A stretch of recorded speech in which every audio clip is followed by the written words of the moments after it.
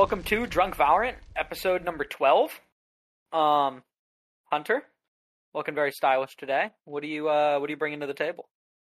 Well, I am bringing to the table something that will probably shock you by what liquor is in it, given that, my preferences for liquor have never been expressed on this podcast. This is a gin and Sprite.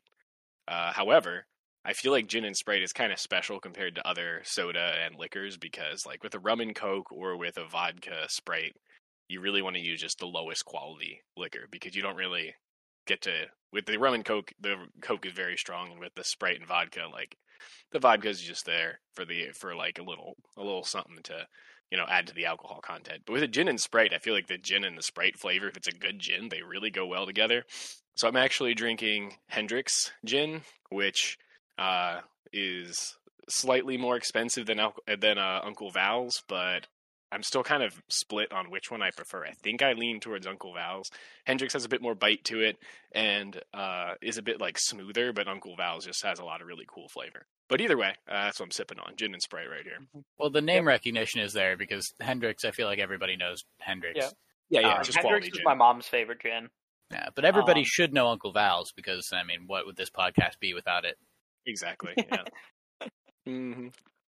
Actually, so, like, I know that Chase really hates gin, but I do. I've been telling him that one of our roommates brought back a really interesting bottle of gin that he said that he got recommended by his mom, called Nordes gin from Galicia in, like, northern Spain. And I tried that the other day, and it's, like, really, really interesting flavor profile. Like, a ton of botanicals, very floral.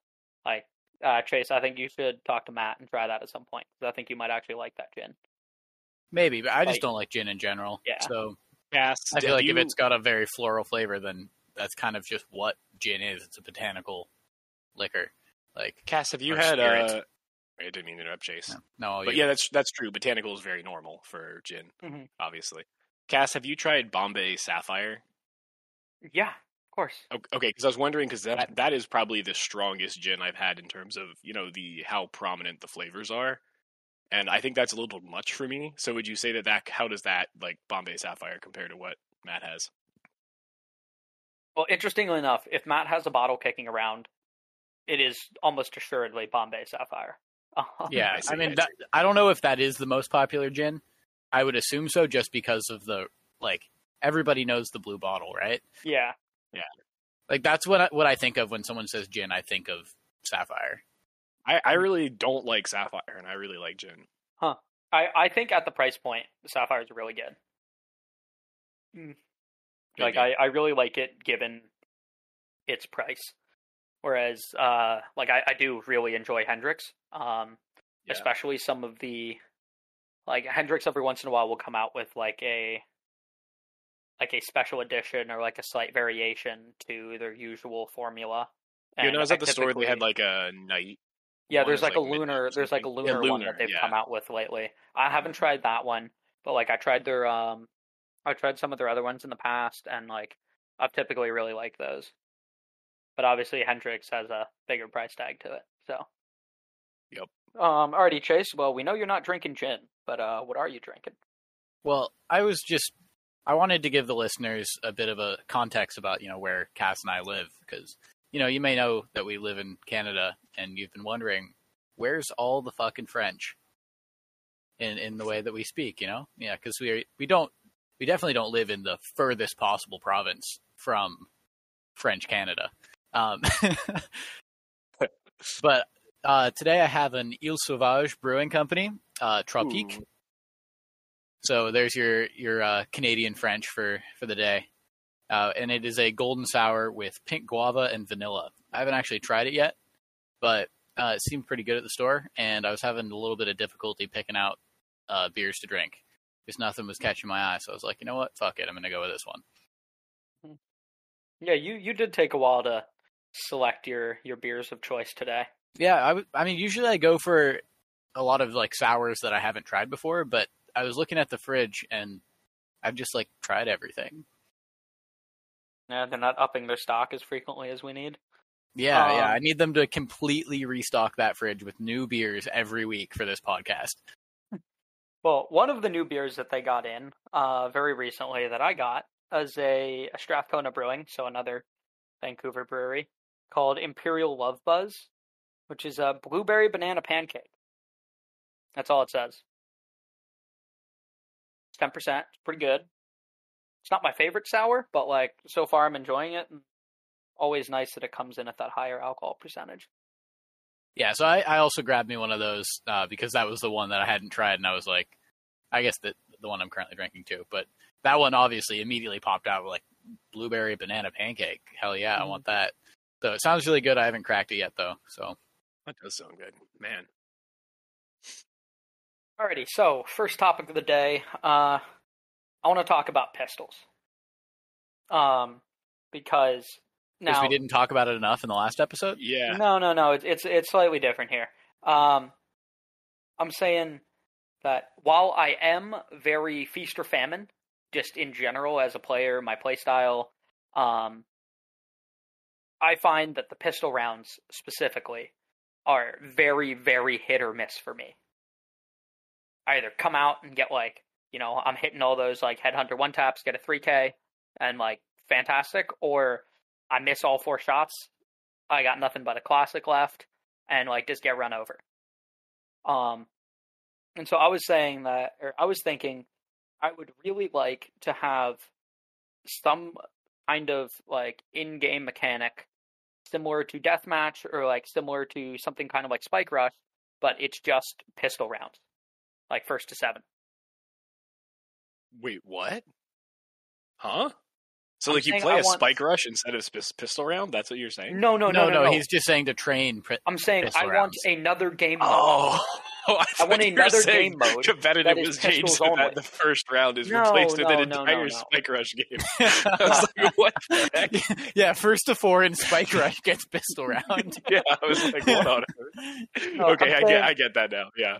I'm saying I want like a pistols only thing, and I was actually talking to Alex earlier today when we were playing a couple games, and I was saying like it might even be more feasible for us to try to get together, like a group of people, go into a custom game, and then just say, hey, you get 800 credits to spend on armor and or weaponry, but like you can buy all your abilities. And we came to the caveat being, as chamber, my Headhunter counts as me buying a gun. So like I couldn't buy armor, like a gun, or like I couldn't buy like a sheriff and then also have 8 Headhunter shots. Like that would count as my gun if I chose to go with that. I see. But the other suggestion I've heard somebody bring up is that for the first 10 kills of a deathmatch, you can only use pistols. And then once somebody hits that 10 kill threshold, then it opens up the rest of the guns. I just think that they should add more deathmatch modes. Like, regardless of... I don't think that changing this deathmatch, although it's not great, I don't think that it really solves the issue, because someone's just going to get 10 kills and then, fuck it, like, it's not that big of a deal in the deathmatch. Once someone hits 10 kills, then everybody gets Vandals, and what if they suck with a Vandal? Everyone else is just going to skyrocket past them.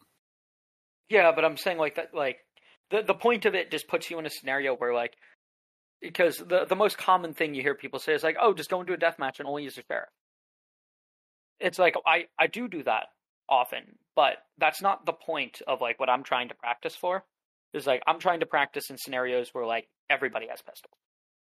But isn't it just more difficult facing better guns when you have a sheriff in your hand? Like, doesn't that training carry over to it's not, easier scenario? It doesn't really work because of full armor.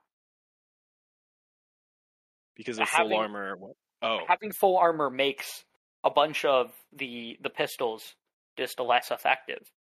And in pistol round, it's impossible to have full armor with the exception of Reyna. Yeah, but I guess what I'm saying is that wouldn't you agree that it's much more difficult to use a sheriff in pistol round than it is against as a save gun, like against a full buy? Not necessarily, because 2 body shots kills. 2 body shots kills in pistol round, right? Yeah. Yeah, I was saying the opposite of that. I'm saying it's much more difficult, obviously. If you're, I'm not saying a controversial thing. I'm just making sure you agree that it's harder to use a sheriff if you're in a full eco and the other team has a full buy. But I'm saying it's not. It did sound like you meant the opposite of that. Okay, yeah, I might have said it backwards. It's entirely possible. Okay, it sounds so like I guess my whole point is, doesn't going into a deathmatch and going sheriff only, isn't that far better training for pistol round than the other way around, because it's more difficult? And so, but it's not exactly the scenario you'd be up against. I'm also well, no, it's not the same scenario. I'm also not talking about just the sheriff. The sheriff would be the most viable gun to bring into a deathmatch currently, but things like you're throwing if you have a frenzy or a shorty or a ghost, right? Like, there's no way. Right, and so like it's just okay, like I see what you're saying. The abilities is the significant thing, which I would tend to agree with. Yeah, is that in a pistol round you need to buy other things. So I kind of like the idea of having a Spike Rush sort of game mode where, yeah, you play like first to 4, and it just every round you get 800 credits reset. Yeah, so just to be clear, you guys are talking about, like a Spike Rush, but the closest comparison is actually already pretty close, which is the first round of a replication game. Of a replication, exactly. Yeah. Just for some reason they give you 900 credits instead. I don't know why, instead of 800, because you can buy a Bucky.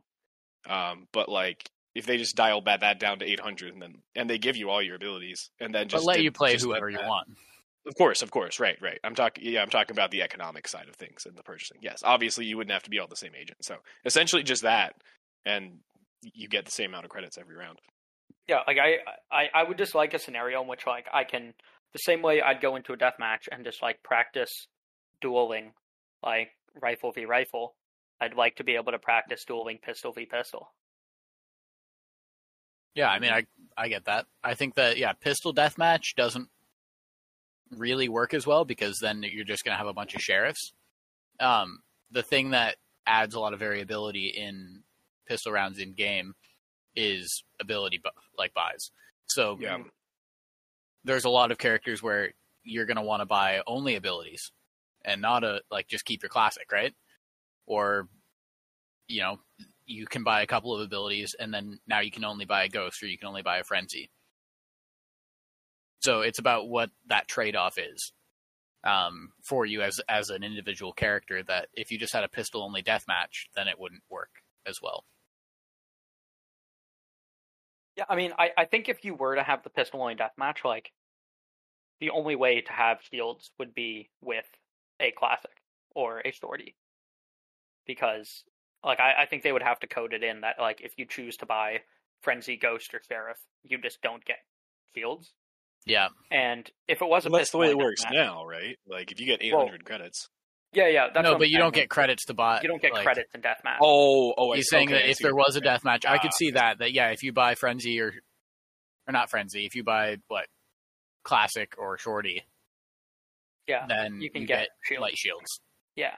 But other than that, you only have 100 health. Right.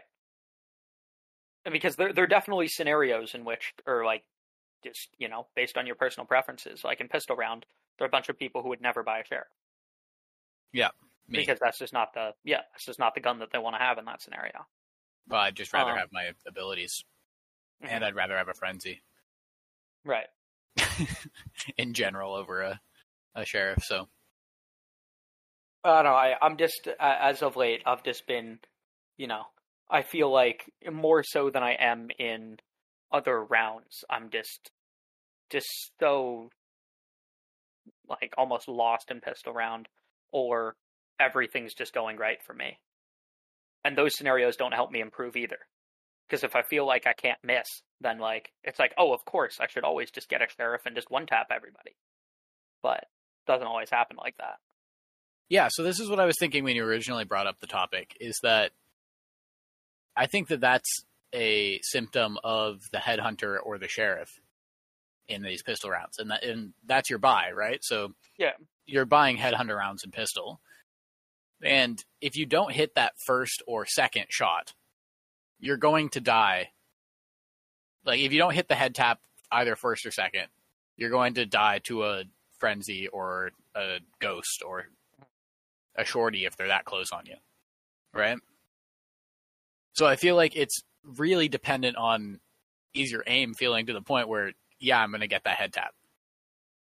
And if it's not at that moment, then you shouldn't be buying your Headhunter rounds and pistol. I think then you should be buying a Frenzy like you used to. The difference is, like, with the Headhunter rounds is, number one, I can kill most people in 2 body shots.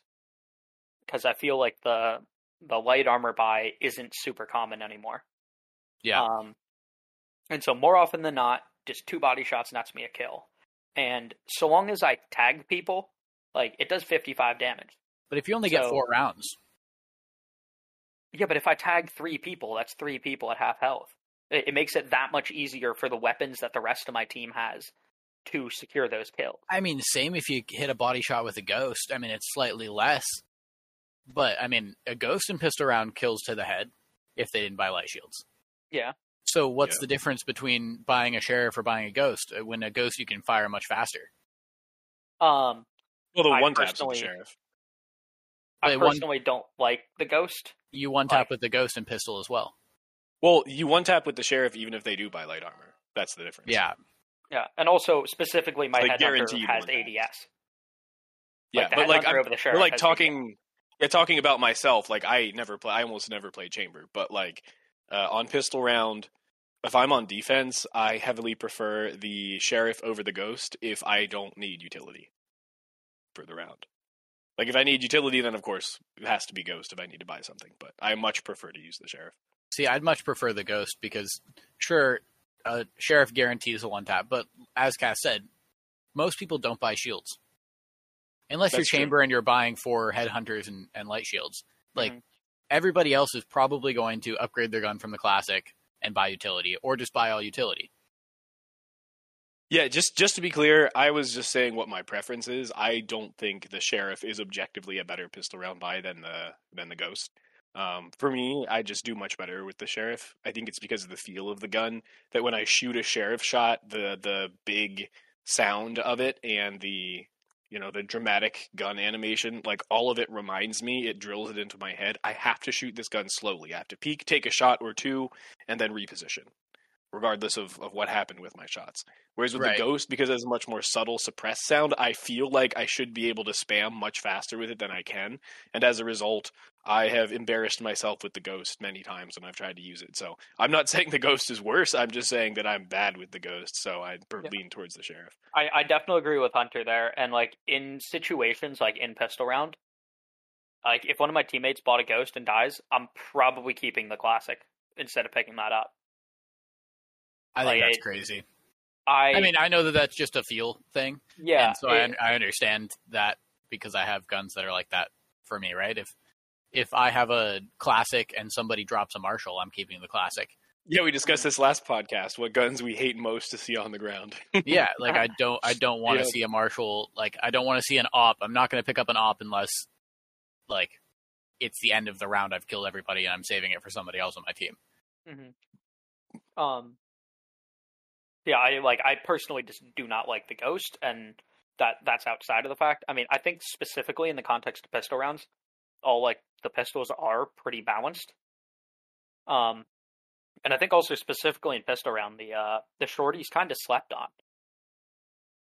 Because I do not think the shorty is slept on. I think the shorty's kind of slept on because it has the problem of killing fully armored opponents in those 2 shots. How many times have you bought a shorty during a save? Or and by fully armored, you mean light armor? No, he's saying the problem with the shorty is that it doesn't. I see what you're saying. Yeah. Okay. Is oftentimes I'll be in a scenario where I double tap someone with the shorty and then die, and I look at the my death screen and I'm like, "Fuck! I hit him 138." Yeah. But definitely. that secures the kill in pistol round.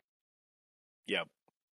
And I think the other thing with the shorty is it's pretty fucking cheap, and if you leave it on the ground, you can have a Classic in your hand, drop the Classic, pick up the shorty, and if they push the other site, it sucks, you wasted 150 credits, but you only wasted 150 credits.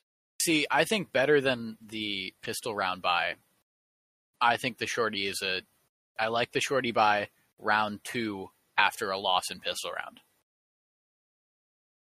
When you only have a couple 100 credits to spare until, you got to save so that you can full buy in round 3. So you got a couple 100 credits to waste there. I buy a shorty a lot in that scenario. On defense, right? Not offense? Yeah, defense. Yeah, okay. Yeah. Yeah, I think rounds outside of pistol, the shorty is easiest to justify buying because it is so darn cheap, and it's a perfect complement to a slow firing gun. Like if I buy a Guardian in a round because where my team is, like I'm forcing up to be with my team, maybe I have slightly less credits, maybe the whole team is forcing even though we don't quite have enough for our rifles. If I buy a Guardian, then a shorty or a frenzy goes really well with that for if I get pushed up close. So I'm fully behind using the shorty as a secondary, like a true secondary when you have an actual primary. I think the problem with it on pistol rounds is that when you buy a shorty, what you're getting is solely close range value.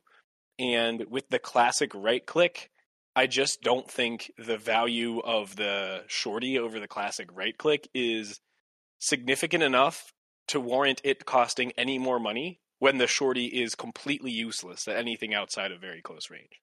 So I think I might have mentioned this before, but I would be fully in support of the shorty being free like the classic, because I just don't think the value that it provides is enough to cost any money. Even though, not saying it's worthless, I just think if you look at the classic and the shorty and ask which gun should cost more, not setting aside our experience, I think it'd be hard to argue that the shorty should cost more than the classic.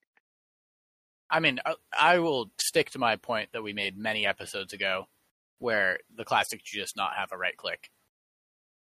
Oh, I'm fully okay with that. Yeah, I'm talking about the current state of the classic. I would actually really like if the classic was left click only, and then you had to buy a shorty if you wanted that close range potential. I think that would be sick. Okay, that's not really the whole point of this conversation here, but I do get what you're saying, Hunter. But I guess what I'm really trying to get at here is I just want some way to work on that. Some way I agree. to practice what is arguably the most important 2 rounds in a game. Absolutely, yeah. I mean, it sets a lot of momentum for the game. Mm-hmm. And that's where pistol. If you win, someone ran a bunch of stats on it, and I think if you win both pistols, you've got an 80% chance of winning that game, just off that alone. So I'd like some way to get better at this aspect of the game that I personally feel like I am not very good at. Yeah, there's one thing that comes to mind for me though, which is something that I'm not sure if the pistol only mode, the way we described it, would solve. And that's that I think, besides what you guys already discussed with, you specifically, Cass, being hit or miss, pun intended, on a pistol round based on how your aim is feeling. I think another thing about pistol round that makes it unique is because, you're more okay with dying pistol round. You understand that they can get chaotic very fast. I think teams tend to, in a comp game, or unrated, either way, in a full game, they play their pistol rounds very differently than the way they play the rest of their rounds. Like in pistol round, you much more often see a full push onto a site, like a 5-man rush onto site, where even if they lose people in the initial duels, they still just keep pushing and trying to get the trades and secure the site. On defense, you see very commonly 3 or sometimes even more man pushes on defense out into the most common contested point for the most commonly gone to site. Like the biggest one that I've seen time and time again is on Ascent. The B garage pistol round rush on offense is so common that I often see when we do it 3 people pushing garage from the start of the round. And that's just not something that you would really do in a non-pistol round.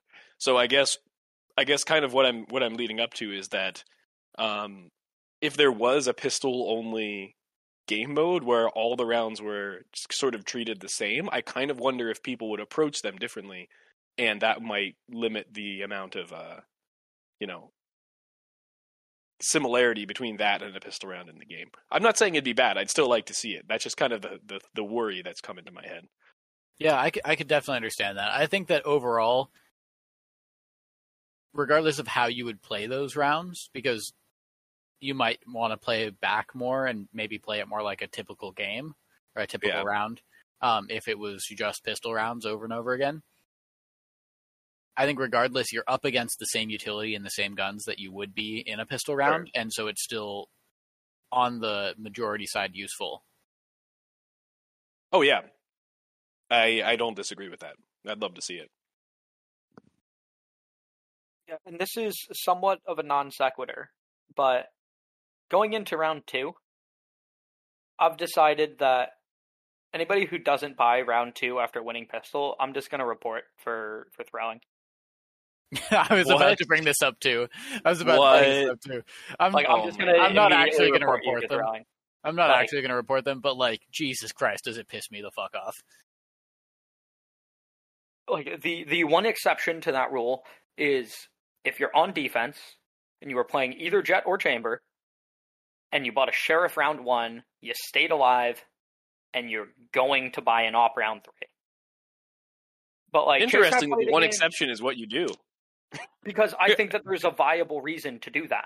Yeah. But that should only be one person on the team who has sheriff armor and is still has a viable fighting chance.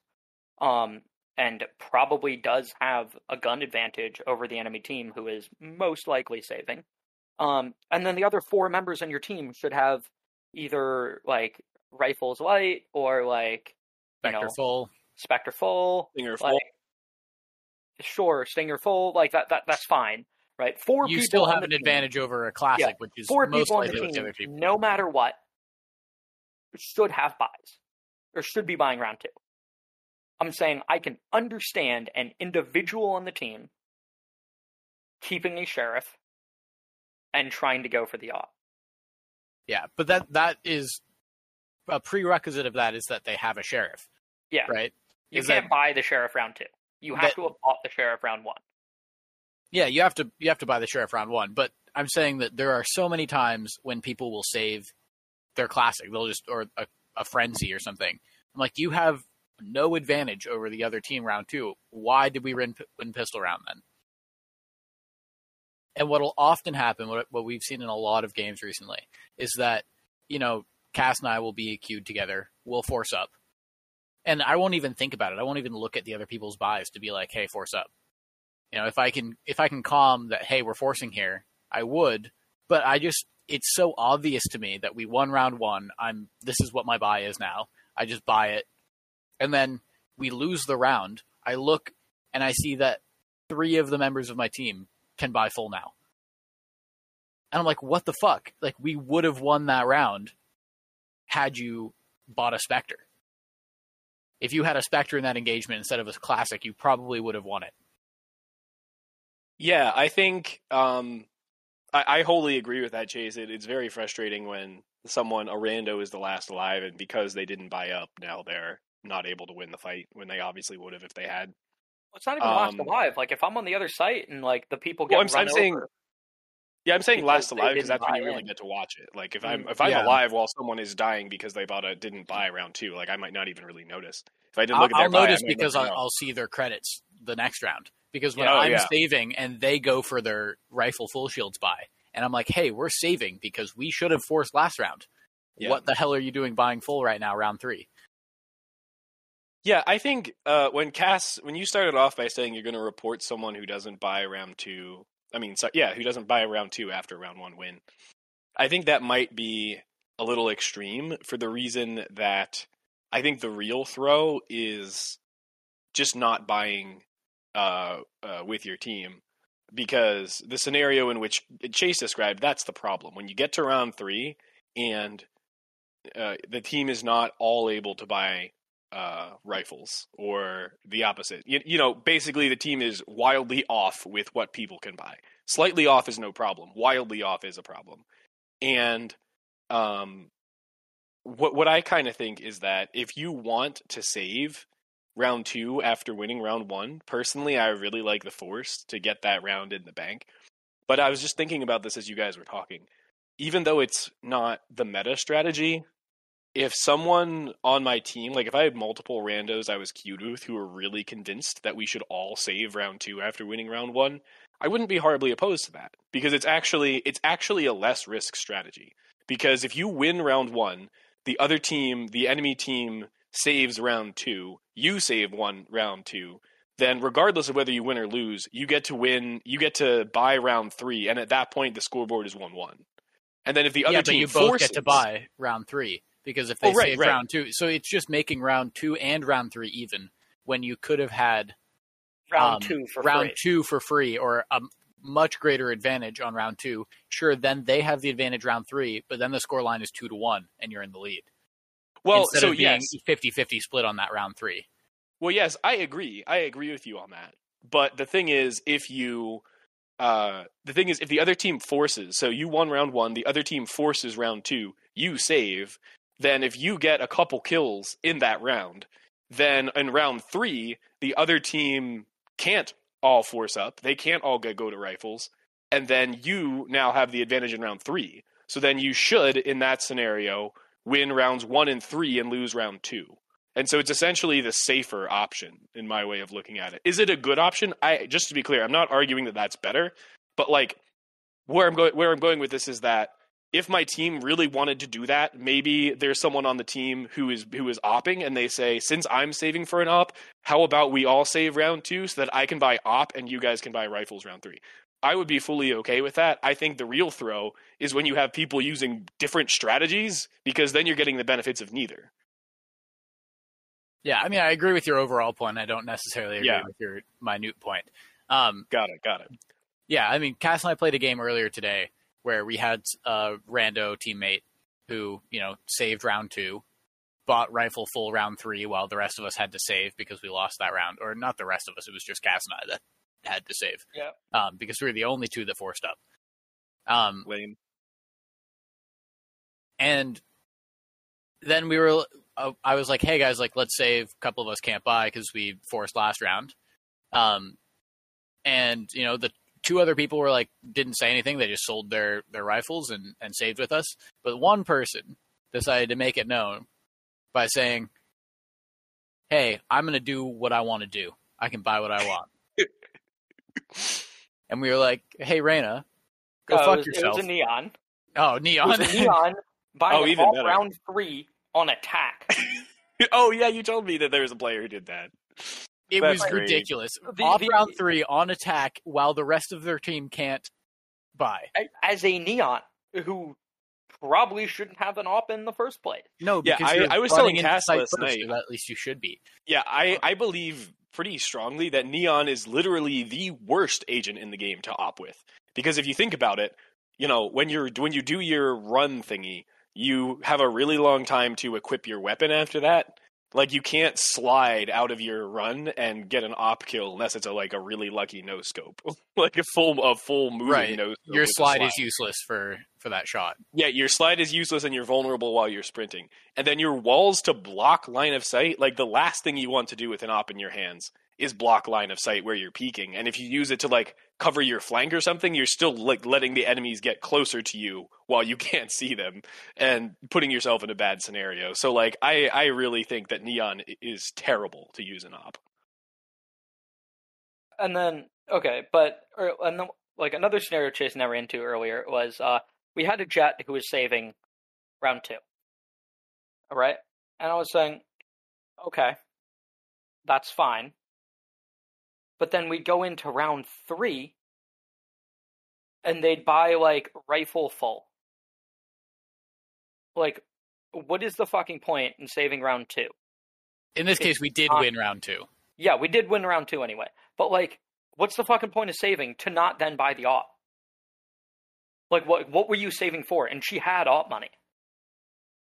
She had the $59,000 or the 59,000 credits you needed to get op full plus some utility.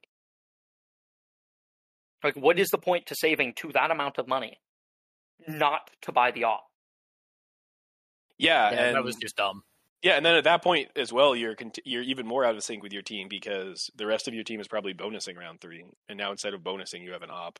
So then if your team loses that round, then you've lost your op. Well, I'm saying I don't think it's necessarily bad. Sorry, I meant rifle. I meant rifle. I didn't. Right, I said op. I meant rifle there. Yeah, right. I agree that it can be okay to buy an op when your team is bonusing because you can take a duel where the op is really good, and so that makes sense. Right. So I misspoke there. Yeah. And also, like, if it comes down to it, you saving, not a huge deal. Like, you kind of Right. somewhat Yeah. expect to lose your bonus anyway. It's like, hey, I'm going to play a bit more passive here. I'm going to hope to get, like, a couple picks with the op. Maybe we can get some recoverable rifles, and turn the tide in this round. And, if it doesn't go our way, I'm just going to back off and save this op. And then we all go into round 4. I've already got the op, and everybody else can buy rifles.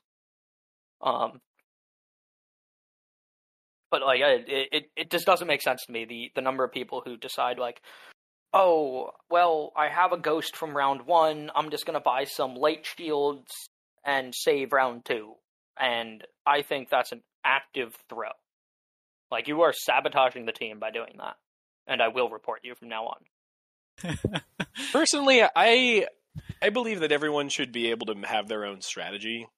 Like, for example, I think one scenario that makes some sense, and I feel like you should be able to sympathize with this a little bit, Cass, even though this is not the extreme to which you are. If you have someone who, well, the op scenario is one we already discussed, so I guess that's not the best one. I was just trying to think, if you have someone who is for some reason really bad with a force gun, particularly if there's someone who spends a lot on utility, so they can't, like, I guess one scenario is this, right? You play Sage and you're playing Sage on attack on split. So you buy and use all of your utility round 1. You buy classic full utility. You use your wall to get into sight. You use your slow orbs. Then in round 2, even with the win, unless you got a bunch of kills, like, you don't even have enough to buy a Phantom or a Vandal. So, or with any amount of shields. So at that point, like, I still don't think it's necessarily the right call, but like, I can understand someone who decides, I want to save here, and I really think they should calm with the team. But I don't believe throwing is the same thing as using bad strategy. Yeah, I guess that's kind of agree where with. Yeah, it's not. Yeah. It's not a throw. It's not throwing. Okay. It's just bad strategy. But I will say that you can still get, if you get like a kill or do somewhat well in the first round, you could buy full utility, Spectre full or Spectre light if you don't have enough. And you absolutely 100% of the time, if you win round 1, have Spectre light full utility. That is true. Yeah. So why would you not do that? When you know that you're going to be up against classics or like frenzies or ghosts if they decide to spend a couple 100 credits on it. Or maybe 2 weeks ago in Ares. Yeah, I guess the key thing for me is that my definition of throwing and what I think Riot thinks of as throwing is not you making a decision that isn't the meta, and isn't the meta for a good reason. Like, for example, like if you're on attack and this isn't relating to buys at all. You have planted the spike and someone's like going to defuse the spike, and you just decide to gamble on them having faked it, and you like don't peek the spike for 7.5 seconds, and then it turns out that they actually were sticking it. Like, that was you sabotaging your team in a sense, that you decided to get cute with your strategy and it ended up being worse. But like, I would never report that person for throwing unless they were obviously deliberately doing that. Like, if they ran away from sight and bunny hopped away while the exactly. I think there's a difference there. Difference in that in that context, you're trying to make the right play, right? They're just making a bad strategy call in the buys, and I feel like if that's not working for them, they're gonna stay at fucking bronze. Well, if the other thing is working for you, you're going to promote out of bronze and then slowly get less of those people. I feel like the reason why we've been having this issue a lot recently is because we're finding it very difficult to get out of the bronze 3, silver 1 territory right now. I see. Whereas when we were in silver 3, gold 1 last act, like, that happened way less often. Yeah. This entire scenario, just I don't remember it being such a big deal before I was in all of these lobbies with bronzes now. That's fair. I don't feel like this is super new. Like, I felt like I saw this throughout all of last act as well. Like, I don't think this is out of nowhere. It has recently started to really piss me off, but I think as of late, that might have just been like the straw that broke the camel's back rather than it being like an anvil being dropped all of a sudden. I just feel like we're seeing it more now because we're at a lower rank. But once we grind our way back up, we're going to start seeing it less and less. And even though we're grinding our way back up, we're still low elo, right? Yeah, okay, but like even if I am playing at a lower rank, I should be playing at the same MMR as I was before. In theory. It's hard to theory. say what In exactly theory, I is should be right. playing Well, at the same the thing MMR. is, in theory, but then we were discussing earlier today how you play worse against bronzes than you do against like gold plats. So, the thing is, while you're in bronze, you're going to start losing games to bronzes, which then makes your hidden MMR drop significantly lower. So True. it means that you're not at the same MMR that you were last act, and the same is with me, because we've been losing games in our current MMR, which makes it drop. I would like to weigh in on how this has affected me, except I still haven't placed this act on my main. Yeah, you haven't I've, played anything, but I've neither has exclusively Kat, been so. playing on alts to play with my What? dad. Oh, so. I'm placed on my main. oh, you're placed, but you've barely. I mean, you're just trying to do the battle pass on your alt. Yeah, I'm so you just get trying to knock skins. the battle pass. Yeah. Yeah. But like, I mean, my main's in silver 2 right now. I think I'm like 2 games off of silver 3, assuming I win them. Like That's a big like assumption. it's not like I've never played. That is a big assumption. It's a huge assumption, especially the way we've been playing recently. But yeah, I was playing a game earlier today with Alex, and admittedly, yes, Alex is smurfing pretty hard. I think he was actually playing on Kate's account, and he double ranked up after this game. But Oh my goodness. Oh no, 4 Kates. a bunch of people in that game had like plat 2 or like gold 3 in their like last act, like triangle or whatever, and I felt like I was smurfing in that lobby. Like I feel like maybe this rank crunch has actually pushed out a ton of people who were heavily boosted up there. Wait, because pushed out is in pushed up or pushed down? No, Pushed like pushed down. down. Like because Got it. I saw the Reyna on our team who had plat 3 in their act triangle. I think that was the highest in the lobby. And like she would just crouch spray every engagement. It's like, I understand you having a bad game. I'm not saying you have to have a good game all the time.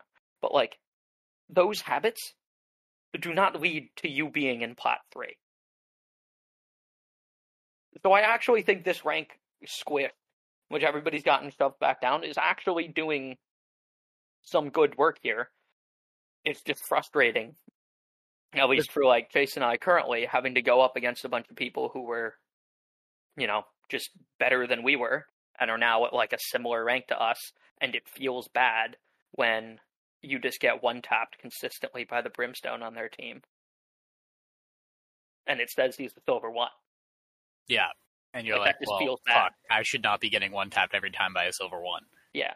And I tried Yeah. to look him up on Tracker, and he didn't have a Tracker account. Unfortunate. Yeah. Yeah, you need to get that like thing that one of the people we play with has, where you like have the Booth? booth. Yeah, but it only shows you current acts. Oh, I see. So it wouldn't show me what they had last act. Got it. Oh, where it like looks up the people in your current game. Yeah. Yeah. It's the desktop Tracker GG app Mm. instead of using the website. It's what Booth has.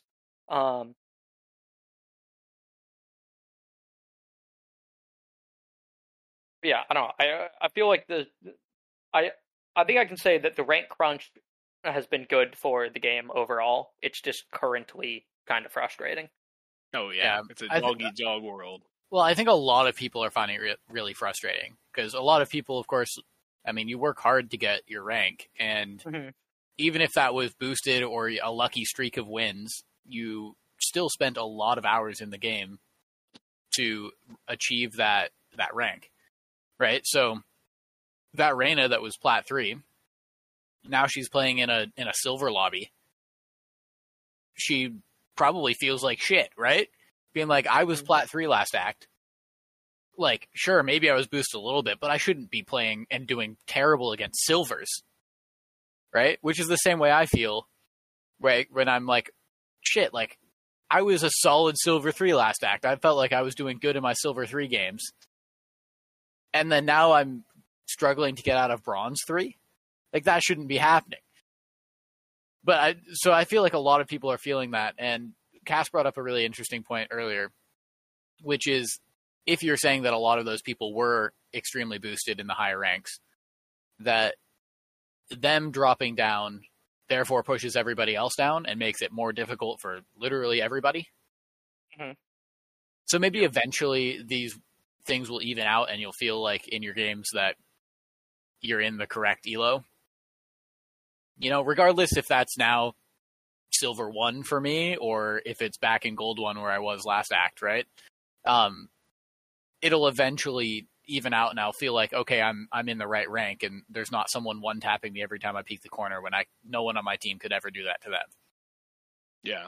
But right now there's still a little bit of a discrepancy of people being maybe held down by random factors. Mm-hmm.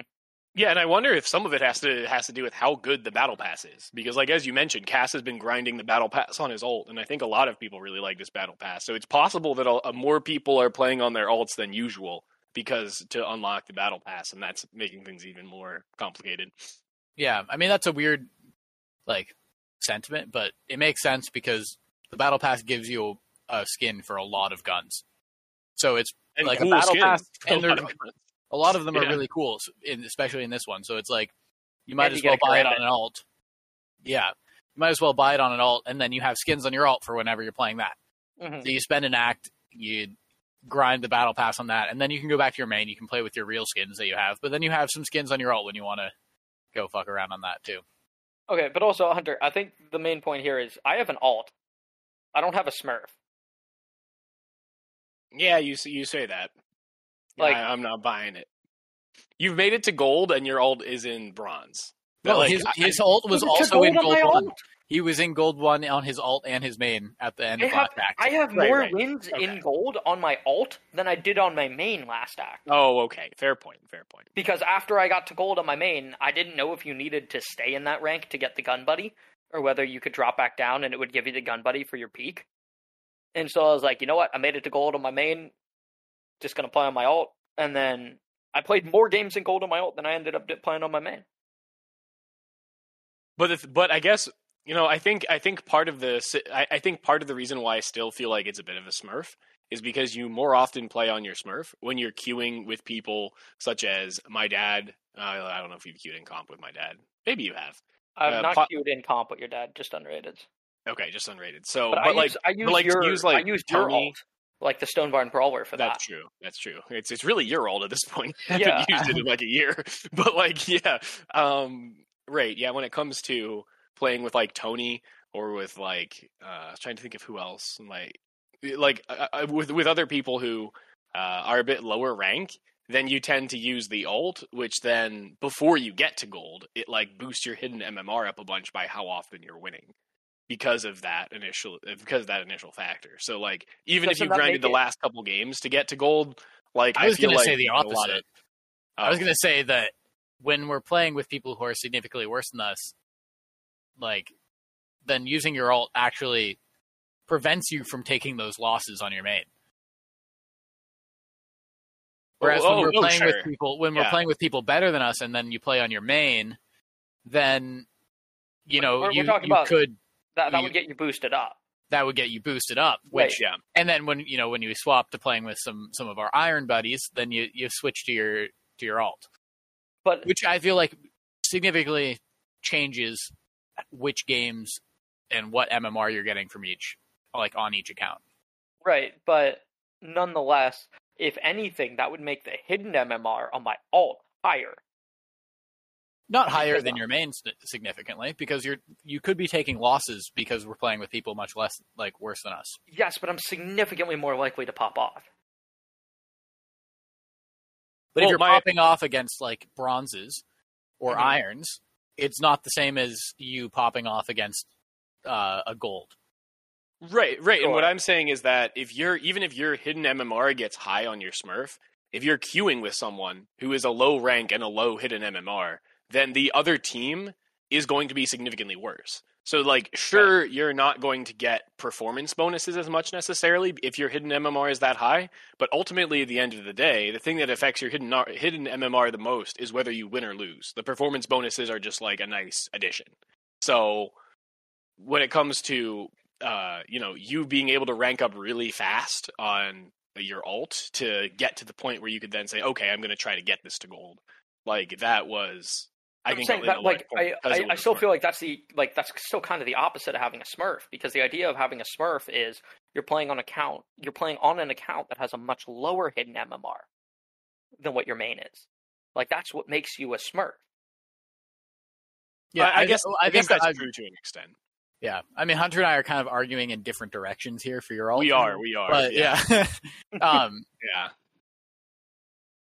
But regardless, I think that your alt is not a Smurf. Yeah, like, I think my alt is just an alt. It's not a Smurf. Yeah, I mean, I guess that's fair. The more I think about it, the more I think, yeah, sure. I think that it's hard to be at a Smurf when you're in the lower, like, when you're in Iron, Silver, Gold, a Smurf's not taking it that much lower. Sure, like, a real Gold 2 player is going to dunk on a Bronze 3 player, like, on a Bronze 3 lobby. Right? Like, you're absolutely going to destroy them. So, like, I see that it could be a bit of a Smurf, but it's not the same as, like, a plat coming down to silver. I feel like that discrepancy is higher. I can see. I agree. I still feel like I would just, like, if I were to get into a true, like, Iron lobby, like, if I were to make an account and actively grow up until account level 20 and, like, actively just play like dog shit to get placed Iron 1 and then go into those lobbies actually tried, like, I feel like all three of us would absolutely just stomp on the other team. Like, no questions asked. And it's not like we're not at high UL. Like, I still feel like there's a fairly large discrepancy down to that. Yeah, well, but I feel like probably not going to ace every round, Like, there's a difference between, when you get into a lobby with a serious Smurf and they're acing every other round. Mm-hmm. Like, you kill the 4 people on their team and then they 1v5 you, like, multiple rounds in a row. Yeah, like the game my dad played that I told you guys about, where the Rain on the other team had 65 kills in a non-overtime game. That is the kind of Smurf that you just can't deal with. Yeah, that's like that was an Iron lobby game. Yeah. I don't know if I could drop 65 in an Iron game. Like, I would think I could. I think I would bet that person was above 30 some. Yeah. Right. Well, but also, Chase, you tend to play not super aggro characters. Yeah, but you can frag on anyone. Yeah, but I'm saying, like, if I were to play in, like, a true Iron game and I were to pick a Jet or Arena and just run it down, I would just get into more engagements than you would, because you would be playing either, like, a Sova or a Brimstone and probably not entrying, or, like, it's just harder for you to get into as frequent engagements. No, definitely. Which I feel like is sometimes when I feel really crispy and, like, I feel like I'm having a good game, but I still don't end up as high on the leaderboard. It's because it's like every engagement that I've gotten into, I'm winning, but I just get into less engagements because I'm playing back more. Yeah. Oh, which that was the other problem I had with Neon Opping, is I was playing Jet that game, because I think we had 2 Sentinels. We had like a Sage and a Cypher, yeah. Yeah, and so it's like, okay, I'm not going to lock Chamber and be like 3rd Sentinel here. So I guess I'm going Jet. And I would enter site, Neon would be covering flank with the Op, and then there'd be a Sage, Chase was playing Brim, I think, or were you Sova? Sova. Probably Sova. Nice box, yeah. And then a Cypher, just, like, still in A lobby, and I'm like, backside A. And I'm like, maybe I was just going too fast, but, like, it's like Neon should be there with me was like the whole point. And it's like you having an AWP and watching flank, that's a job for either the Sage or the Cypher. Not having the AWP, but watching flank, yes. But like, if they want to have the AWP and watch flank, like, so be it. You know, I can plant for long. You can just play bomb timer. Yeah, I mean, we all agree that Neon should have. They should fucking buy a Spectre and slide into sight and get close to people. Or a different gun, but yes. I agree. Slide into sight. Do what your agent can do. Hunter and I had this conversation last night, but I'll bring it out on the podcast because I think someone's got to stand in Hunter's corner from time to time. I think the Stinger could use a bit of a buff here, and I think all it needs is a standing accuracy recoil reduction. I think that's all it needs. If I can properly stop and shoot, and the gun doesn't immediately take my recoil to the ceiling, I feel like it would be a very viable weapon at its price point. And I think to compensate for that, they should actually increase the price a bit. I think it should come in at like $1,200, have more manageable recoil, and I might actually like the gun. I mean, I completely agree with that. I think that okay, so there's two things here. One is that, yes, I agree with the point that we've said this before in a podcast, is that we both think that the Stinger's dog shit, so obviously he needs a buff. Right? Like, you can't have both opinions at the same time. I can't say that, like, the Stinger's dog shit and it should stay where it is. Oh, the Bucky's dog shit and it should stay where it is. No. So I feel like the Stinger, yeah, it could use a buff, and I agree with you that the standing recoil is fucked. The thing is that it is just so inconsistent with when it gets the kills because of its massive recoil that I don't feel like using it. Unless it's like the only thing you can buy, which is what you were saying last podcast. Yes. So then the other point of that is that I really like having a gun in the range of prices. Yes. Where, I got a force, maybe the other team's at 12, but I forced up last round, so I don't have a shit ton of money. And all I can buy, like, I can't buy Spectre Light. Like, I don't have enough money for Spectre and Light, but I could buy Stinger full. Spectre Light, 2K, Stinger full, just under 2K. Okay. That actually, like, this was a situation that I came into. I can't remember if it was today or yesterday, but I was surprised that I couldn't buy Spectre Light, but I could buy Stinger full. I mean, that's a $50 credit difference. Yeah, so somehow I was in that 50. I was on that 50 credits. You couldn't buy what? You couldn't buy what? I couldn't buy Spectre Light. It's not a 50 credit difference.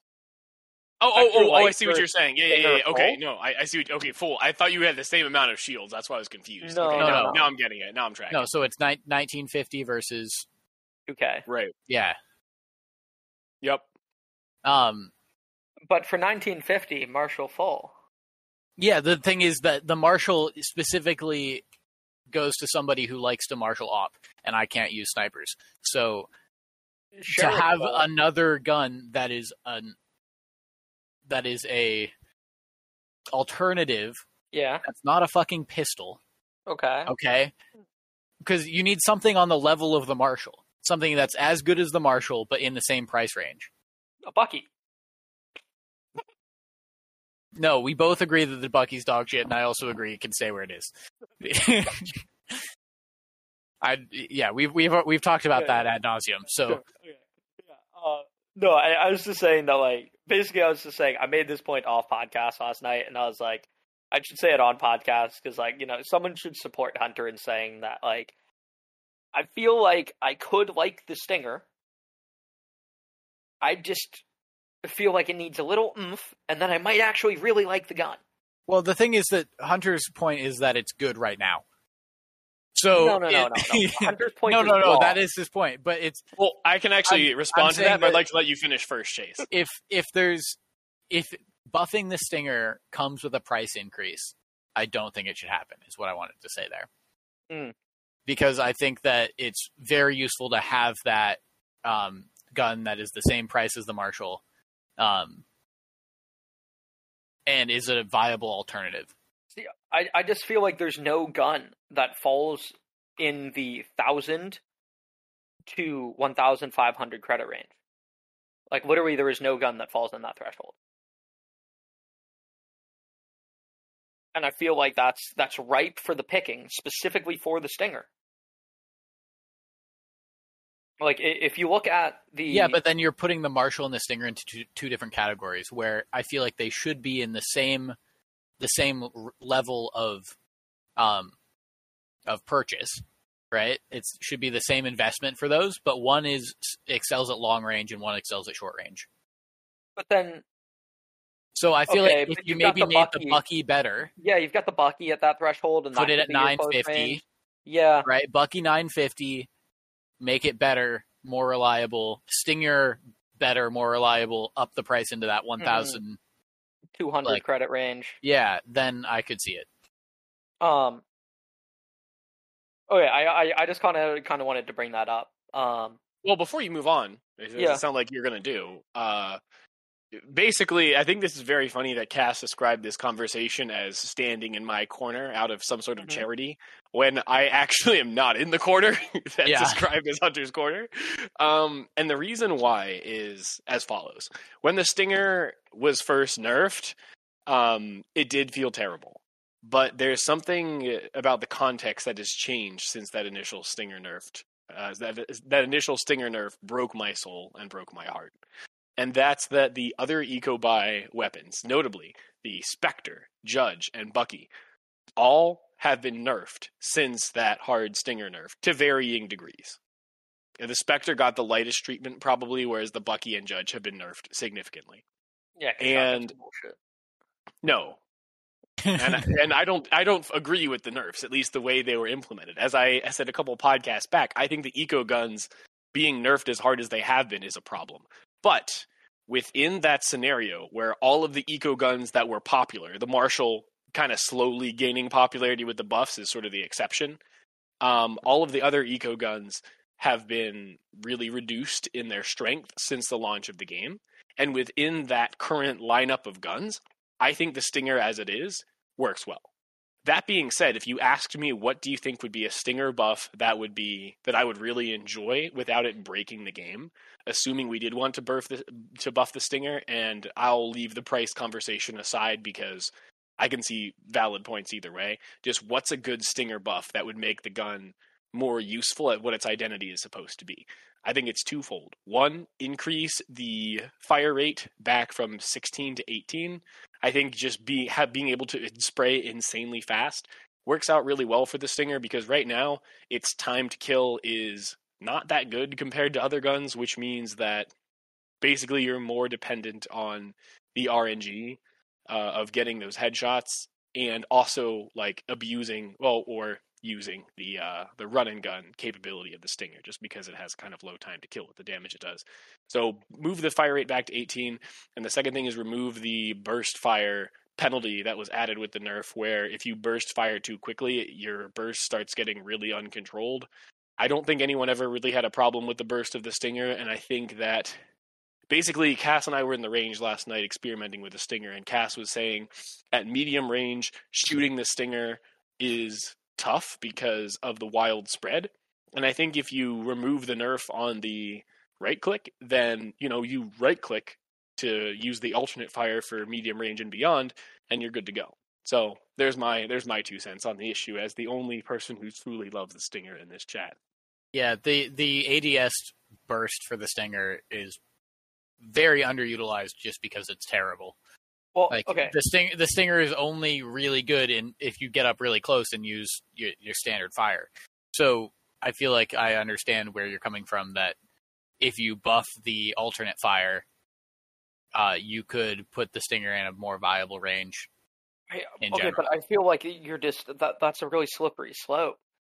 Well, let me interject real quick, Cass, to say that I'm not suggesting that they buff the right click of the alternate fire to better than it ever was. Just that they undo the nerf, where if you right click too many times, that it starts vastly increasing the spread of the right click, because I don't think that was ever the problem with the Stinger.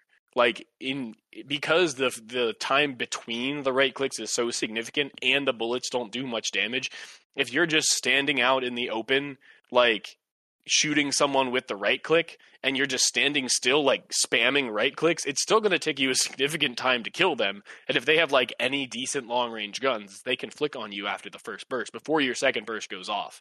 So I guess that's my point there. But back to you, Cass. I disagree, because I think that makes the gun too versatile, which is not what it's designed to be. And we had this conversation last night, but that's not versatility. If you have to right-click to use a gun effectively, that in itself makes the gun not versatile, because you're vulnerable to close-range stuff, which the gun has its primary strength as, if you're ADS'd with it. So I don't think that makes it versatile. It makes it actually more difficult to use if you have to use the right-click more often. I don't know, like, I one-bursted a bot in the range from 30 meters. Yeah, and then you tried to do it again, and you did it, like, 1/5 of the time. Like, it's not consistent. But, like, I one-bursted a bot at 30 meters with a Stinger right-click. Yeah, and then you tried to do it again and couldn't for several shots. So what he is saying that now is that if you did it again, or if you reverted it, then possibly... Like, if you made that more reliable, that's disgusting. That's what the Bulldogs for. I guess that's not technically what that's not what Hunter was suggesting. He was saying only if you are spamming, right? Then it slightly reduces from what it currently is. Right, because that's my point. Right now the spray is tough to use at medium range, so you should have a little bit more flexibility with the right click. And I don't think it would hugely affect the gun, really. I just think it would be a nice quality of life thing, and I like the idea of the gun as by far the most fast firing gun in the game, but difficult to control, and you have to really work to control the gun. And if you only get that kill 1/5 of the time, like, sure, maybe sometimes you get it, you might feel like that's bullshit, but, you know, the other 4 out of 5 times they try to do it, you probably kill them instead. Right. I mean, like I have killed somebody with a classic right click at, like, similar distance before. Exactly. It's got it's God just RNG. Dumb RNG, yeah. Yeah, just God RNG right there. But all right, well, I'm going to call for an intermission kind of soon here. I was about to, actually. Let's. Okay. Well, hold on. Before we really get to that, I'm going to make a statement here, and then I want to get your opinions on this statement. Oh, baby. I think that ideally, and hopefully coming up soon, for Valorant, I think the state of a healthy game, in terms of, like, weapon balance and whatnot, is if once a game I find every gun being used, with the exception of, I believe when I said this last night, I said with the exception of shotguns and the Odin. Specifically because, like, shotguns are very situational, and so on maps like Breeze, kind of unlikely you're going to see a shotgun purchase. And then the Odin just being more expensive than the, like, Vandal Phantom, like, I feel like oftentimes you might just not see that by nature of it being a bit more expensive. And sure, on Sova it has a lot of utility, but overall, you know, that one's okay if I feel like I don't see all the time. But I feel like every other gun in the game, I think it'd be really healthy if they get purchased at least once. Like, all the pistols, both Spectre and Stinger, like Bulldog, Guardian, Phantom Vandal, and then Marshall, and I guess we can exclude the AWP, but the AWP currently gets purchased, so that one's going to be in there, along with the Ares. I think every single one of those guns that I just listed, I would like to see being purchased at least once throughout the course of a game, just based on how the economy of the game goes. Yeah, so you're saying that there's enough variability in people's economy, even within a team. Say everybody's buying together, saving together. There's still enough variability that you want to see it so that those situations in which the gun is best, like, come up for you at least once a game. And I'm not saying for me, I'm saying for, like, for someone on your team. Lobby. Yeah, the whole lobby. The whole lobby. Right? Because there's bound to be a situation where, like, you know, you're on a bit of a dry spell. You haven't gotten a kill in a couple rounds. the rest of your team has gotten a couple kills here and there, they can afford full shields like Vandal Phantom. But because you haven't gotten a kill in the last 2-3 rounds, you're a bit short on cash.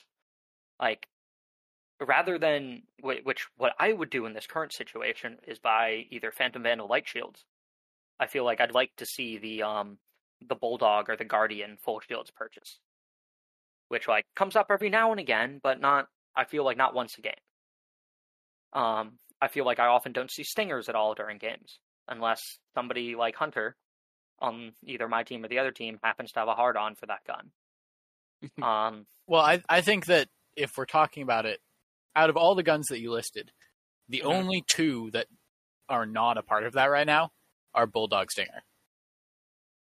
I feel like Guardian's definitely not a part of that, and I feel like I see a Guardian at least once a game, definitely. I would tend to agree. The Bulldog, not so much. Yeah, somebody buys a Guardian at some without point. seeing a Bulldog. Yeah, and somebody buys a Guardian at some point in the game. Since the Ares nerf, I don't know, maybe I just mentally, like confirmation bias or whatever, I don't like the gun, so I don't see it on the ground even if it's there. But I feel like I haven't seen a lot of Ares since it got hit with that nerf again. Fucking great. Yeah, I think the Ares nerf... I would like to see an Ares at least once a game. I love that the Ares nerf was like really not significant. Like, not hugely significant. It's still a buff overall, and yet just everybody dropped it. Yeah, I agree. I think that really shows kind of... It adds more evidence to what me and Chase were saying when Cass was complaining about the Ares being too strong, that people react based on, the thoughts of the group. Of like, when the Ares was buffed, everyone was like, oh boy, we all got to use this gun. And when it was nerfed slightly, people were like, oh, gun is trash now. And like, everyone buying it when the word nerf or word yeah. buff.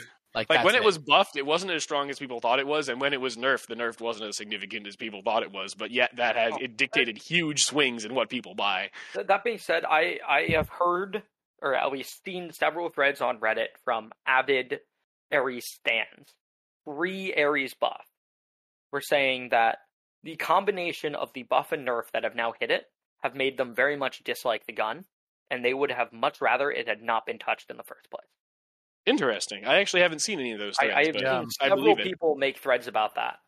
We're saying that it had its place before, and they've now kind of ruined what that fit into, which I never used the gun before. I didn't use it when it got buffed. I'm not using it now that it's gotten nerfed again.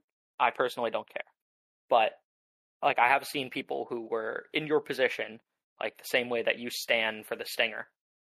There were people who were like that for the Ares, who are now complaining that, like, it didn't need to be changed in the first place, and now that it has, they feel like it's ruined the identity of the gun. Interesting. I mean, I would kind of agree. Not that it's ruined the identity of the gun. I wouldn't know. I wouldn't be able to tell you anything about that because I rarely, if ever, buy a Ares.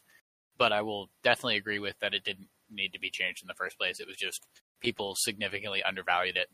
Mm-hmm. Hunter, was there anything you wanted to say on Cass's original point? Anything more than you said? No, it was like on what was your original point, Cass? I think the sign of a healthy weapon balance, seeing everything on the ground. Economy, I should see everything. Yeah. Like, I should see the guns being purchased once a game. Yeah, I guess the only thing that came to mind for me is, and I said this last night when we were discussing the same topic, I think your bias against LMGs and shotguns is showing, because I think even on Breeze, LMGs and shotguns have a place. And I don't think that place is on offense.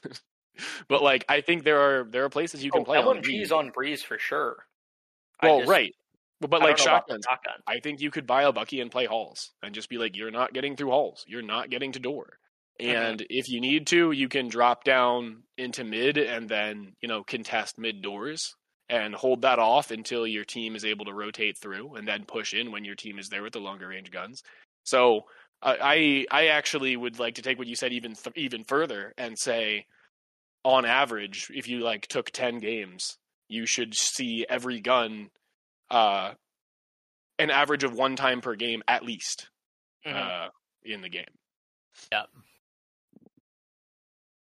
Alrighty. Chase, you got any comments on that, or we calling for the intermission here? Yeah, we'll see in a second. Alrighty. So welcome back to the podcast following our short intermission, which you guys won't have to deal with because I'm sure Hunter will cut that out.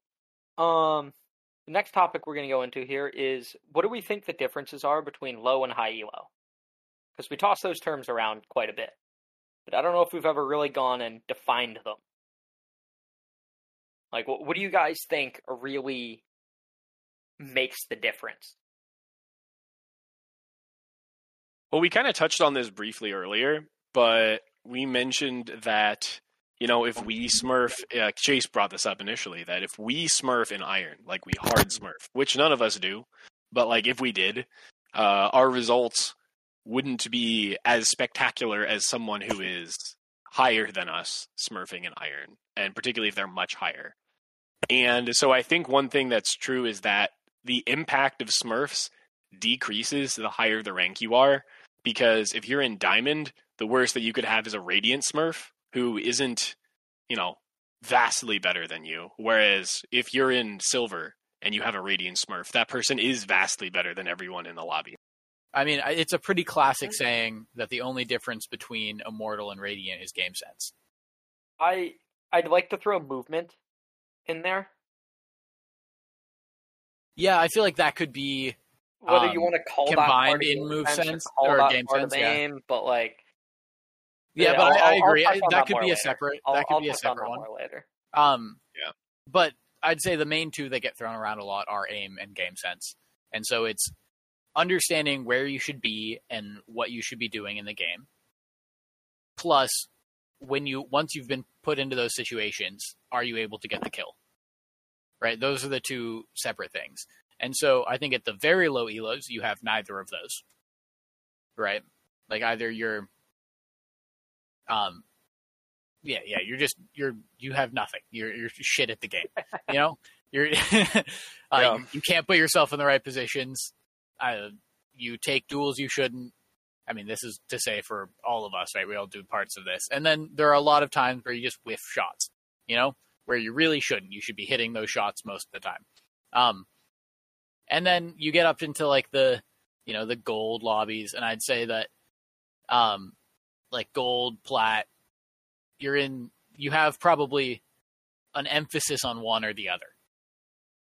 Right? So you either have really good game sense and you can put yourself in scenarios where you're going to get the kills, right? Because you have a significant advantage in game sense, or, you're giving enough information, or you know how to use your utility so well that you are severely disadvantaging the other team. That's all game sense. Or you can just take a fight and win it every time. And then you may not have the opposite side of that. Right? So then you're not technically, like, you're still missing a part of it, and therefore you're not in the Diamond Immortal realm. But then once you're up there, you pretty much have the best of both worlds, is that you know where to be, and you can take the shots once you're there. I will say, Hunter, to counter your initial point, Alex was complaining at the end of last act when he was in like Immortal 1 that he was getting smurfed on by like Immortal 3s and Radiance and was just getting dumpstered. Yeah, I don't think that's a counter to my point, because I think everyone acknowledges that at the end of an act, there are vastly more smurfs than at any other time. So Alex experiencing that at the end of an act is not really a counter to my point in a meaningful way. No, I was just saying, and if you're smurfing from Radiant, maybe you're so good that the best you can, like the worst you can be placed is Immortal. Yeah, I was just saying, like if someone who is like, I looked at the leaderboard earlier today. I think Tarek currently is number 1 NA, right? Probably safe to say that if he went down to an Immortal 1 lobby, he'd kind of stomp it. And so there's clearly like a large skill gap there. Sure. Which like you kind of seem to imply in your previous statement that like you didn't think that would be like a huge deal. Sure, but okay, we consider that Well, a one I'm rank not gap, saying right? Yeah, I'm not yeah, saying is it's that not a difference. I'm just saying that there's a much bigger difference between someone who's in Diamond and someone who's in Iron than there is between Right, someone who's right. in Radiant and an Immortal. Yeah. No, And so that's why I'm saying Smurfs have the potential to just wreck your game much Mm. more if you're at a lower rank, because there's a much higher range of ranks they could be from. Right. just a lot more people, so Yeah. therefore a lot more Smurfs. Yeah. So the reason why I was bringing it up, Chase seemed to indicate I was just pointing out that people who are better at the game have higher ranks. I was trying to indicate that a much more significant part of the lower ranked experience is dealing with Smurfs who are just dominating the game. Not that it happens every game, but when it does happen, it can be much more oppressive than at the higher ranks. That's what my point is. Okay, yeah, I see that more than I did before. Cool. I mean, like my typical strategy for dealing with Smurfs is find where the Smurf plays, avoid him at all costs. Yeah, which is why it's hard to deal with the Smurf Thieves. when the Smurf is on 100 attack. Thieves literally executed that strategy against CNED in Berlin. Right. Right? So, like it is definitely possible, at no matter what rank you are in the game, for someone, whether they're just better or whether they're just popping off this game, to have such a large impact that your entire game plan revolves around, let's find out where they are and fuck off. CNET is Smurfing confirmed.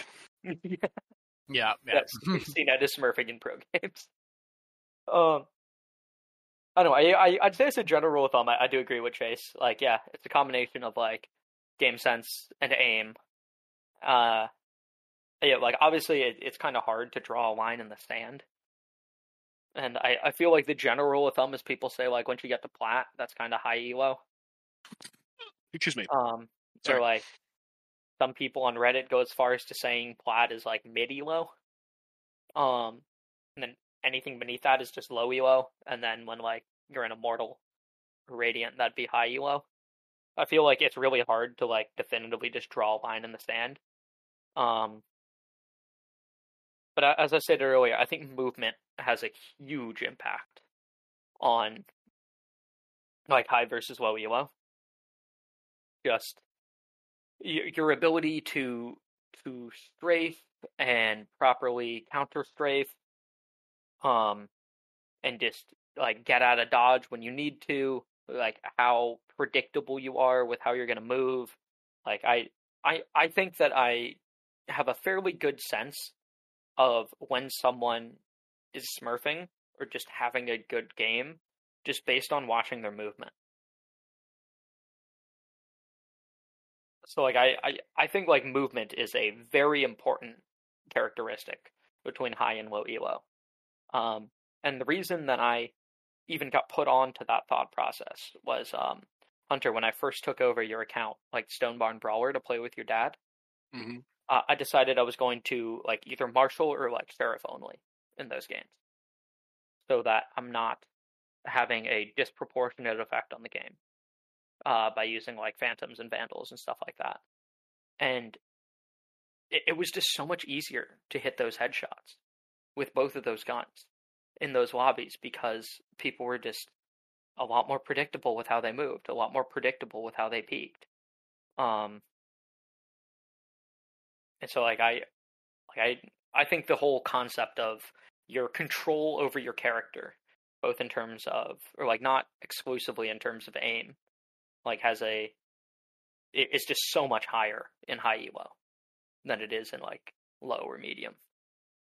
Yeah, I think that what you said brings to mind a very unconnected situation, which is that even in XCOM, which is not at all like Valorant, the same principle applies, where movement is arguably the most important part of the game, where people have posed the question online, would it be better to have an experienced XCOM player being in charge of movement or in terms of ability usage? And everyone answers movement. So I think it's sort of a universal principle of like hardcore tactical games, regardless of the genre, that the way you position yourself is overlooked and vitally important. So I would tend to agree with what you're saying there, that movement is key. Isn't XCOM a turn-based game? Yeah, but it's based on like blocks, so you can move to different blocks so that you have lines of sight on enemies. So it's a slower paced game than Valorant when it comes to movement, and you can vastly so. Yeah, but it has the same kind of like it relates to the same thing of you're trying to position yourself in a way where you have an advantage over your enemy. Exactly. Yeah. So I just thought it was interesting how those two things connect so much. That, yeah, movement is key in a tactical game. Games that aren't tactical doesn't matter. Like Risk of Rain. Well, actually, Risk of Rain movement is pretty important too, now that I think about it. Yeah, never mind. Movement's important in a lot of things. I mean, yeah. I mean, platformers are completely based on movement. Right. I mean, Melee. I mean, yeah, like fighters, right? Mm-hmm. Completely huge. Yeah. Completely based on it. Like, yeah, Cass and I have played a lot of Melee, and I know, Hunter, you've played a bit now. Yep. That movement is horrible in Melee. Movement is massive. When someone can, like, I don't know. When I watch, this is a little off topic, but when you watch Amsa move around the stage as Yoshi, you're like, holy fuck. Or like Flop's platform movement is just disgusting. Yeah, it's disgusting. But anyway, I think the point of that is that, yes, you can tell whether someone's low or high elo based on their movement because they feel a lot more comfortable as the character, and they can position themselves in a lot more minute ways.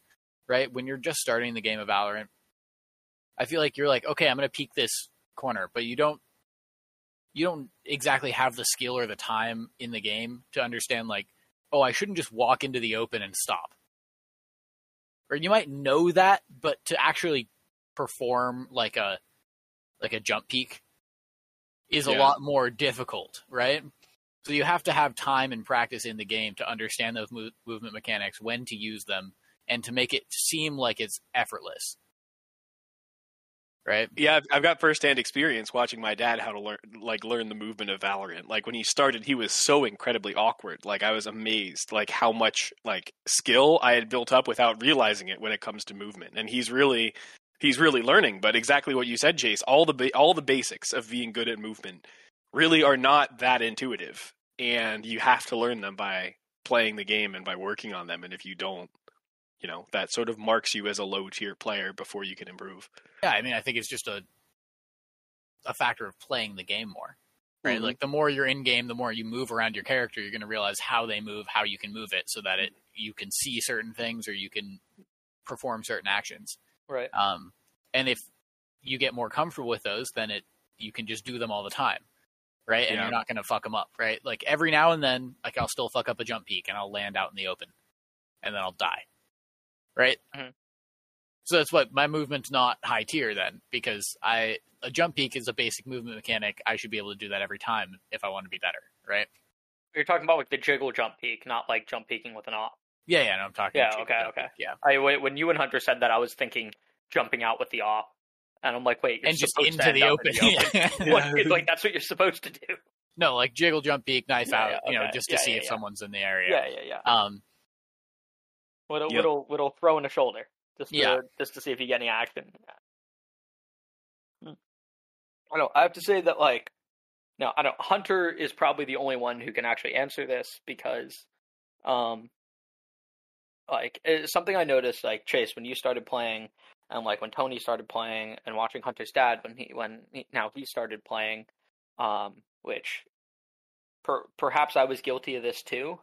But I feel like having some CS experience, like perhaps less so, is that I find that so often, like when new players like start Valorant and I'm spectating them, they're just like not moving their WASD keys and just like moving their mouse around and like panning back and forth, not really understanding like where to go or what to do. Okay, well, like, here's something that proves the point, is that I play Valorant quite a bit. It takes up a lot of my time. My girlfriend gets mad at me sometimes for doing that. But she, a while ago, was like, you know what? Fuck it. Teach me how to play. Right? Yeah. And a comment that she made after she played, like, we just played a bunch of death matches. And she said, why would I ever hit my A and D keys when I can just move with my W key and moving my mouse around? Interesting. That is really something. Well, I mean, she's on to something. Just W key. Like, you need a W key. And thus we find out why Cass is in low elo. occasionally you need to hit S to like counter strafe your W. Yeah, but like that's literally just proving the point of when you start the game, you don't understand all of the like intricacies of the movement of the game, right? Because saying you never use your A and D keys sounds ridiculous to us, right? Because we've played so much Valorant, like, and we obviously use WASD a lot, right? But when you're first starting the game, see what key has the most wear on it. Yeah, but when you're starting playing the game, you're like, okay, well, I can hit W and S to go forward and back, and I go in whatever direction I'm looking. So I just move my mouse around. I can move sideways if I just look that way. Right? So it seems like a viable strategy if you were to know nothing about the game. But then you're like, well, you got to look in that direction then to move. Right. Like you're taking your eyes off of wherever else you want to be looking. Like that. So it's just stuff that you learn while you play. And you're like, oh, well, she hasn't gotten into any situations where maybe she needs to be looking at an angle but moving in a different direction. So she doesn't understand the usefulness of it. But yeah, that's just to prove that point. Like, also, I feel like, at least for me in particular, like having come from more arena-based tactical shooters, like playing a good amount of like Destiny, is strafing in general is a good amount of how I aim. And obviously in those kind of games, you are accurate while you're moving. And the time to kill is higher as well. So strafing while shooting is much better. Yeah. But like all of that in consideration, like I use A and D to line up my crosshair quite a bit rather than moving my mouse. Which is something that I notice when like if I'm doing like a routine in aim labs, a bunch of them, like your keyboard literally just doesn't give inputs. Like you can't move your position in aim labs, and so it's exclusively just your mouse movement. And I find that it's a lot harder for me to like line up shots as quickly because I can't strafe back and forth. Yeah. Now I will say, to answer your question, Cass, which I haven't really done yet, as to did you struggle with just kind of freezing up and not knowing when to be aggressive when it comes to movement and entering a site, or not even entering the site, just moving around with all the keys and supporting the team when you started? I really don't think that you did. I can't remember that because of your Counter-Strike experience. But I think a big part of it as well, and this is something that CS has taught you, is that with Tony and Dad, a lot of times I feel like part of it is the movement, and part of it is also that they get a bit overwhelmed by all the data that they're processing. So like, for one thing that's interesting to me is when I play with my dad and I'm dead, or I'm just watching him play a game and I'm in Discord and watching his stream, there'll be a lot of times where I call out, someone is to your right, get ready for that fight. Someone is coming through tunnel. Like, and he has no idea. Like, I hear it from his stream, and he hasn't been able to process, oh, I hear someone moving, and that's not my teammate. I need to be ready for that fight. So I think that plays into it as well, that when you're both learning the aspects of the game in terms of processing the environment around you, and you're not comfortable with your movement keys, it just is a lot harder to feel comfortable pushing into territory where you have to be peeking different angles, using all your movement keys in conjunction with your mouse, ready to take duels. It just feels a bit overwhelming, and that's something that only comes with time. Yeah, definitely. It's just a lot of information to process. I guess you don't realize how much information you're processing when you're dealing with one interaction, but you hear somebody behind you, and you have to decide, when do I look away from this interaction if I don't get the kill? Do I back up into this corner so I block off that angle of sight and then peek this angle? Right. That's a lot of information to take in and then act on in a very short amount of time. Where exactly. If you're just starting the game, you don't know how to process that or where that information is coming from. So it's much harder to react to it in the time that you need to. Right. I guess another thing, like kind of looping back here to Melee a bit, is one of the things that I was told, like when I started getting into Melee seriously, is you shouldn't be looking at your character. You should be looking at what your opponent's doing, and you should know how your character moves. Interesting. And I feel like, while it doesn't directly one-to-one like relate to Valorant, it's kind of similar. Whereas, Well, it's the difference between first person and third person, but it still relates. right, like Yeah. I don't think about how my character is moving. I know how my character is moving, and I know how to get my character to move the way that I want it to. So I don't have to worry about that, and instead I can focus on what the enemy is doing. How are they peeking me? Where are they going to be pushing from? Like, what kind of utility are they going to be throwing? Whereas, like, yeah, I guess if you are, like, completely brand new to the game, you probably have to put a lot of mental thought process into, like, okay, I want to move to the right. I have to, like, hit my D key and, like, swing my mouse to the side to, like, look in this direction. And so I definitely see what you're saying, is how there's just, like, a whole lot more to process because it's not second nature. Absolutely. Yeah. You're like when we're moving in Melee or in Valorant, it's like I know if I press this button or this key, then my character is doing this and it has this amount of ending lag or time to re-equip my weapon. And so you're not thinking about that. You know where your character is and you're focusing on everything that your character is seeing instead of focusing on, okay, how do I need to move my character to get out of this situation? Yeah, and just doubling down on that, even though I don't play Melee, on the idea of feeling comfortable with your ability usage. That's one of the things, going back to Tony and Dad, that with Dad, he'll often like ask me, like, do you want me to leer out here? Or he'll be trying to figure out what button to press to do the ability he wants to use. And that's all stuff that that's second nature to me. Like, I'm not going to pretend my ability usage is perfect on any character. It's far from it. Otherwise, I wouldn't be in silver. but that's something that I just see a scenario and I make a quick decision about what I want to do, and then I do it without having to think through that. And like with Tony, one of the biggest things we give him crap for in game is how often he's chilling in his camera as Cypher, when that may not be the most useful way to use his time at the moment. So that's certainly something that has a role, whether it's Melee or Valorant, just feeling comfortable that you can make quick decisions, even if sometimes those are the wrong decision and then you learn from that, but that you're making a fast decision when it comes to what ability am I using here, and just executing that quickly. Well, yeah, I mean, exactly that. It's the difference between saying, I'm going to shock dart this as Sova, and thinking, I'm going to shock dart this. Okay, that's Q.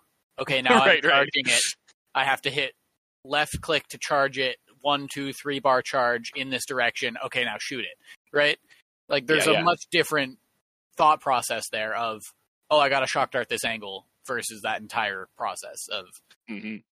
So it's being comfortable with how your abilities work and which buttons your abilities are, that your finger just goes there when you know what you want to do. Yeah.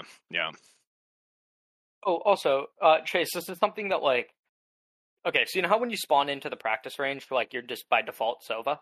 Yeah. If I fire a shock dart, do I have to hit, what is shock dart, Q? Yeah. Do I have to hit Q again to pull my bow back out and fire another shock dart? Yep. Huh. That was weird. I was trying to fire, like, consecutive shock darts. No, you hit Q wait again. a sec. Like, I was wondering if that was just something because, like, the game kind of stutters when it switches to the character you select. I was wondering if that was what was going on, or whether you actually had to, like, pull your bow back out to fire another arrow. No, yeah, when you fire an arrow, whether that be, I guess it doesn't really matter with Recon because you only have one of them. Yeah. But yeah, you put your bow away as part of your ending lag, and then you are able to pull it back out. So what we're learning, to our great surprise, is that Cass is not a Sova main.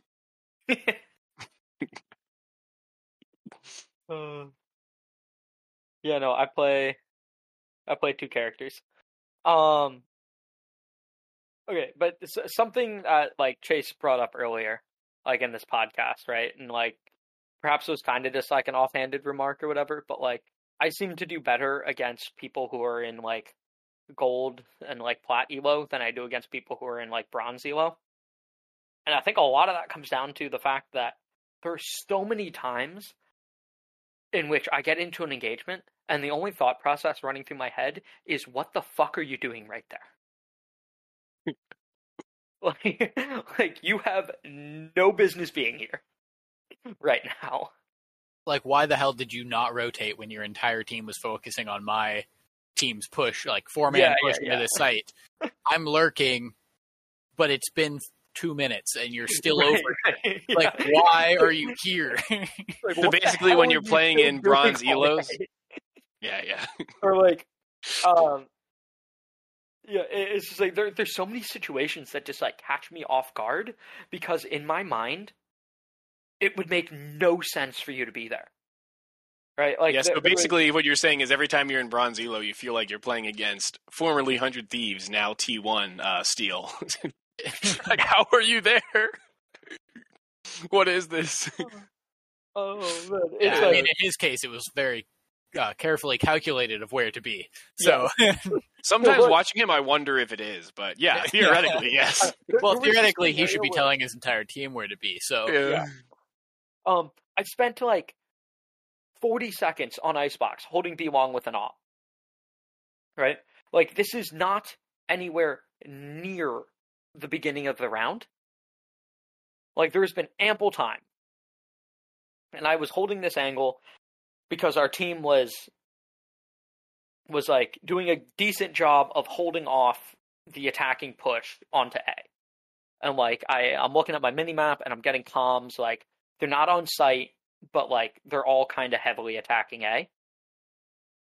Like we've got smokes down, we've got like a sage wall up, like they're kind of held back for now.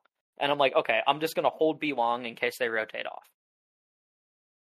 And I was probably there for like 45, 50 seconds into the round. And then, like, people on site start dying. And I'm like, okay, time to go, right? Like, I gotta rotate over. There was a Sage sitting in B garage with a fucking Bucky a minute into the goddamn round. I mean, in that specific case, no, she shouldn't be there. But also, if you got a Bucky, you're like, I'm no use pushing onto A site. What? A site has a bunch of tight corners. Push into maze. Lock maze down. Yeah. Like, even if you're not the first one in, if you're just like holding the site after your team has secured it, that still has some value. It's just like, true. Much better than B site. We're a minute into the round. Your team is on A planting spike. Why the fuck are you in B garage? You shouldn't be there, but there is a little part of my brain that's like, kind of big brain to be like, someone's probably going to rotate through B long, and I've got a Bucky, I can get him in garage. No, but and the big thing is the weapon upgrade potential. Even if they didn't know you had an op, like the gamble of if no one rotates through B, then I've been useless to my team as the risk, and the reward being if someone does, they're not going to expect it, and I'm going to get that weapon upgrade to be able to hustle over to A and then support my team with a much better weapon. So okay, but I'm they probably respect the play. Like, I understand that for like earlier. The first 30 seconds. Yeah, they hope that you peek earlier, but at that point, they're like, okay, my team's on A. We have no mid control. If I run past mid with a Bucky, I'm fucked. Yeah. Best place to be at that point is like, I might as well stay here, maybe get a weapon upgrade and be able to save. I don't. If memory serves, they ended up losing the round, and they probably saved. Like they probably just like held on to my op, but like they lost the round because their teammates died on site, and like they were just all the way across the map. There's no way to contest defuse. Yeah, and like I come to my team like, hey, like Sage's be long. Like you can hold the defuse. There's nothing she can do about it. Yeah, in that case, it does seem like the risk certainly outweighed the reward because, especially on attack, the value of her getting an op on attack probably doesn't outweigh the risk of losing the round, particularly unless she is really good with the op or is going to give it to a teammate who is. In that case, maybe it's a bit different. But either way, that does seem like it seems like not a place they should be. Yes, definitely. It seemed like it was a good idea. It seems like high risk, low reward is what it seems like. It seemed like a good idea for like the first 30 seconds. You're hiding in a little cubby in B garage. If I immediately after the start of the round see, there's a heavy push going on B or on A site, maybe I'm going to hit this fast flank. Try to get behind them. Well, I will say that's the high risk because I totally agree with Chase said. Like, if you're 30 seconds in with that Bucky and your options are stay there or rotate to A, the chance of you providing any value with that Bucky. First, there's the question of getting across mid, if anyone's watching that. But then there's even if you get to sight. We're in low elo. Nobody's one tapping you if you bunny hop across. No, that. It's not one tapping. You have a Bucky. You can't do anything. They can six tap you. Don't challenge before the you fight. can do. It's a Well, big, just sprint across. No, You can it's still get six tapped. yeah. But my it's point a is big that gap to cross. Yeah. Right. There's that, and then there's the other factor of once you get to sight, if you've planted in like the normal spot on Icebox, which is either default or for long, like your Bucky is of limited value. Like maybe you kill the spike planter if you manage to get up close to them, but that's going to be very tough for the whole team if they approach you from multiple angles to not gun you down. So, like my point is, I think it's a questionable call to camp B long with a Bucky, but once you're there at the start of the round, I understand the call to not rotate off that. I guess that's what I'm saying. Yeah, it's probably a better call to push with your team and be able to be in Right. elbow or whatever with a Bucky. But Yeah, like once you're there, yeah. you probably stay there. Like, I really like camping B long when my team is pushing A if I'm playing someone who is not necessary for the site push with a Stinger. Because there, at least, I have slightly more value in being able to contest other fights with that Stinger than I do with a Bucky. And so I if I do commit to that B long, play, I will commit to it. But I wouldn't do that with a Bucky. Don't get me wrong. I play Chamber and I work a lot. Like I very much What a understand. surprise. You always have a headhunter to get you across places. Yeah. Assuming my econ allows. Yeah, but I if have you have gotten- to save, you'd rather buy headhunter bullets than you would a save weapon. So Yeah, that is true. yeah, Okay, well, I often buy a Marshall when I'm saving, if credits allow. The time that I stack up on Headhunter bullets is in one of three scenarios. The first scenario being I can't afford a gun that I want to save with, which would be either Sheriff Marshall. It's like, hey, I got 300 credits that I can spend in full buy next round. I'm going to buy 3 Headhunter bullets. yeah. And I'm going to take an opening duel. I'm going to peek a long angle, and maybe I get that one tap. Or alternatively, I have enough money to the point where it's like, well, shit, I'm going to max. Like, my team's also loaded. It's not like somebody's really hurting for a buy. I'm just going to buy up my Headhunter bullets. Like, because what else am I going to do? Right. Or situation number 3 is I'm going to alt, and therefore I'm going to have a ton of money next round, to the point where I could buy an op, full shields, full utility, no problem. I might as well buy some Headhunter shots.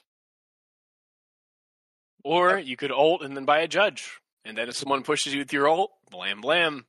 You sleep on the judge potential of playing chambered cast, and it bothers me. I'm not going to lie. I actually totally agree with that. Yeah, Fine. yeah, No, buy- yeah, buy a dude. judge, Don't buy get me a wrong, judge I sleep- or a shorty. I sleep on the shorty Yep. potential, not going to lie, because as Jet, I will almost always have a pocket shorty. You sleep I on the feel judge potential as well. I feel like as Chamber, the pocket shorty is something I don't often get, because I'm like, oh, I've got my Headhunter to fall back on, but I feel like I should buy that pocket The shorty. shorty is much better at close range than your Yeah. headhunter is. Dude, like I thought it was Yeah. interesting when they gave But him. the judge is better at a little bit further range. Okay, Yeah, and if but multiple people I'm are not- rushing you down, if there are 3 people rushing you down, Yeah. you could feasibly kill all 3 of them with a judge. You can't with a shorty.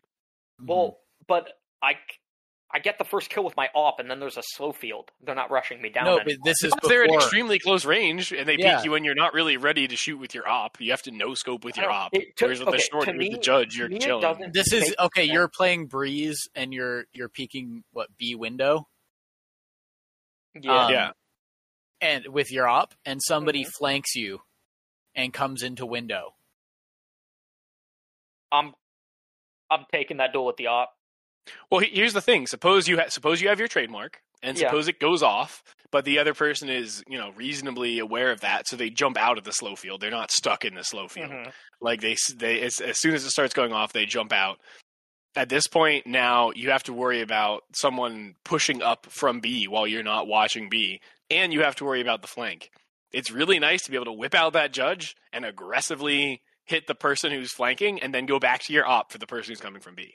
Like Okay, with the op, you're forced to hold the flank until they peek, and maybe they don't even peek because they know they've scared you, and then someone comes up to you from the other side. Yeah, I'm saying because of the Marshall-like abilities, movement-wise, of Chambers' ult, I'll probably just take that duel with the ult, and I'm not really saving on that much econ if I also buy a judge. Yeah, I'm talking about in a situation where you're not necessarily saving a ton of econ, where you want to use your ult. Like, yeah, I agree. If you need to save, then yeah, you use the ult without the judge. Yeah, the then judge is maybe not buy a great shorty, econ gun. Yeah, I often find that in times, even if I'm like flush on gas, I'm not at 9k credit, right? But like I'm flush. I'd rather pop my ult and be like, if we lose the next 2 rounds, or like if we lose this round, which I'll pop my ult, I'm gonna be able to buy next round and the round after. Whereas if I buy the judge, then maybe I can only buy the next round. Well, but maybe you win the next round instead. Yeah. Or like maybe you win that round, you know? I don't know. Instead of being taken out with only your ult. With the exception of a shorty in a comp game, I don't think I have ever bought a shotgun. Or an and that's where you're sleeping on them. That's what I'm saying. You're sleeping hard, bruh. You were talking about earlier how when you're smurfing, you often use Marshall only. Yeah. In an effort to not stomp too much. And when I'm playing with my dad, if we're not losing, I will alternate between Poor Man's Buy and Gentleman's Buy, where Poor Man's Buy is Bucky Ghost and Gentleman's Buy is Judge Sheriff. And it's so much fun. You can get a lot of disgusting kills with that setup, even if sometimes it does backfire. Okay, looping back to the start of this podcast when we're talking about people throwing, like perhaps unintentionally. In the last game that Chase and I played, there was a Raze who would just double blast pack in. With a judge. Every round on defense. On defense? Yeah. And would die. Every round. Every round. That sounds horrible. Like, they on go offense, from A ramps to A main on split. Wow. It was really, really bad because I was playing Breach, you know, on A main, and I was like, Raze, I'm flashing for you. Just hold the angle. Yeah. Right? Like, I have concussed them already, but what she would do is I would concuss them, she'd blast back in, but, you know, a couple people dodge the concuss because there's a cubby there. Yeah. But my concuss is not supposed to get everybody. It's supposed to delay their push. Yeah. Yeah, it's not supposed to set up someone blast packing in with the judge. Yeah, I mean, maybe if I ult, use it properly. If I ult, then maybe that's useful. But if also, I don't like my chances with a judge against 5 people who are concussed. I agree. No, and that would be the problem too. Is that she would blast pack in, she'd see 4 people on the minimap, or like I would see 4 of them on the minimap, and they would just kill her, even if they're concussed. Because you have even 4 people firing a single bullet. Yeah, and even if she gets one person there before dying, a 1-for-1 trade for an attacker, you'll take that every time. Yeah. You will take a 1-for-1 when you're pushing into a site if you know there's one less person on site. Yeah. Like, that's fine. I can see the argument if she was also taking space with it. But she's not if she's dying. That's the whole point. She's not if she's dying, right? Like that's the whole problem is we don't get any space. We don't get any map control. And now you're dead. Or God, in that exact same game, there's another scenario where in what was a 3v1, the other 2 people on my team, when I had an op, decided to aggressively push this Sage when we had Spike down fully in our control, and died to her, gave her ult, and she rezzed somebody, and now I'm in a 1v2 with an op. Ooh, that's rough. That was a dumb round. That is throwing. That is actively sabotaging the team. See, I think throwing implies intentional rather than just you make a bad play. It is intentional. You made the choice to go push her. No, there's a difference, Cass. There's definitely a difference between throwing and that. That is a person making a bad choice of they thought that it would work. somewhere in their mind, they're like, I'm going to make this work, right? Throwing is actively knowing I'm going to go die right now. And I'm going to going to sabotage, or I'm going to do something that will deliberately impact my team's chances of winning in a negative way. Taking that gunfight is deliberately impacting our team's chances of winning. No, but they don't know that because they're thinking every time, I'm going to get 3 kills here. It didn't work last time, but this time I got it. Yeah, like with the Raze Blast Pack scenario, I'm not sure. I would have to be in the game and see what text and voice comms they were using. That, I think, is a borderline case where it could be throwing or it could not be, because maybe their thought is, I'll big brain them. They would never expect me to keep doing this. They would expect me to stop at some point. Yeah, so if I do it every round, eventually it will work. Yeah. Whereas the Sage thing is like, the people get excited. They get excited and they say that, in my opinion, inting and throwing are the same thing, because like inting stands for intentionally throwing. Yeah. And then I think throwing. Inting, but they're still I think throwing and inting are the same thing. Okay. So in the context that we're talking about, when you're saying you're going to report them, you report them for inting. If we want to be very specific about it, you don't report someone for throwing. Someone doesn't have a bad gunfight and you immediately throw them. I mean, sorry, you know what I'm saying? Yeah, no, you are throwing. You are right. But Cass, I agree with you. They are throwing by immediately blast packing in and dying. Yeah, they're not. They're not inting. I think the problem with you reporting people for throwing because they make strategical decisions that are arguably questionable and that you don't agree with is that clogs up for Riot employees the queue of people who are actually intentionally throwing who they need to actually ban. I think you sending those reports just makes more work for people who need to actually ban people who are. There was an actual human looking at those report statistics. Dude, there absolutely is. There absolutely are people who I think there's an algorithm which then sends it to a human. Right. Yeah, I agree. I think the way their algorithm works is if someone gets, 5 reports from one game, then they say, okay, well, let's not act solely based on that. Maybe their team was just super toxic. But then if someone gets a bunch of reports over time, then they do have a human look at it. And if, you have one game where a 5-stack is being toxic and they report one member of the other team, and then the next game you report them because of your reason, then maybe that now a human is wasting their time reading your report. They didn't buy round 2 and being like, God damn it, I wasted my time on this. That's not inting. So, I feel strongly that you shouldn't. Throwing. Yeah, but when you like Chase said, you're not report someone for throwing. You report them for inting. Okay, and that's I think the thing is intent. The actual report button is intentionally sabotaging the team. Exactly. That is the button that you would press to report them. Yeah, when I say sabotaging the team.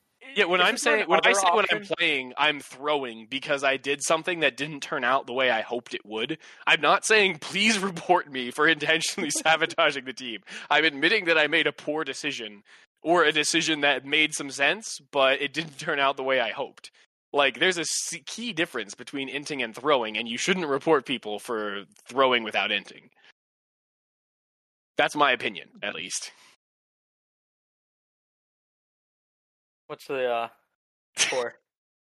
Yeah, just to be clear, for those of you who are not video listeners, which is 0 of you because we don't have a video podcast, Chase is saying to wrap the conversation up with the visual gesture. Yeah, and Cass just is not understanding that whatsoever because he'll talk for fucking 8 hours. Yeah, subscribe to our Patreon, which doesn't exist, for the video footage of our podcasts. Yeah, maybe one day. One day we'll have a video element, although I really don't want to do that because I really hate video podcasts, but that's a topic for another day. Hey, well, also, Chase, your background is much messier than either of ours, so I think that might be playing into it. I'm not going to lie. It's because I'm actually in my room and neither of you are. Yeah. My room? Yeah, your room is a separate room from your bedroom. It's my room. Yeah, okay, you have 2 rooms. I don't see your bed, Cass. I'm gonna agree with Chase here. I feel like though this podcast should. I feel like this podcast though has kind of reached its natural conclusion, unless there's anything else you want to talk about, though, Cass. We're moving on to talking about beds, which is pretty divorced from actual Valorant. So yeah, I think that the last thing we wanted to talk about was that in the Discord, which thank you to everybody that's joined it. We're getting a lot more members after the last couple episodes have dropped. So go join our Discord. It's linked on the subreddit, which is r/. Drunk Valorant Podcast. Yep. And it's just at the top there. Click the Discord link, hop in there. We're going to be organizing some games / maybe a tourney or something. We haven't decided what the details are going to be. So hop in the Discord. We'll be announcing all of that in the Discord. So stay that tuned. should be pretty fun. Yeah. Yep. If you think you're better than us, feel free to challenge us to a 1v1. Oh, you Absolutely. probably are. So Yeah. Yeah, I already You challenged can't one do person our, to a but, 1v1 and they just ignored it. So, man Yeah. up. I'm Yeah. ready for this. Dude, 1v1 Rust intervention only. You say 1v1 Or- Rust? Yeah. Or FD. Like, are you talking about I- Rust? you're the talking game? about the wrong game. What are you doing? I'm not going to 1v1 someone in Rust. I don't know that game. No, not the game No, Rust. the map in The map. CS:GO.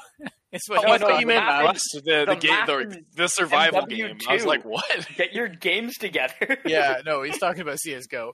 But No, I'm I was talking very about confused. COD. you're talking about COD? Ah, No, what the heck? I'm not playing COD either. What are you Or on, Kat? 1v1 on FD, Fox v Fox.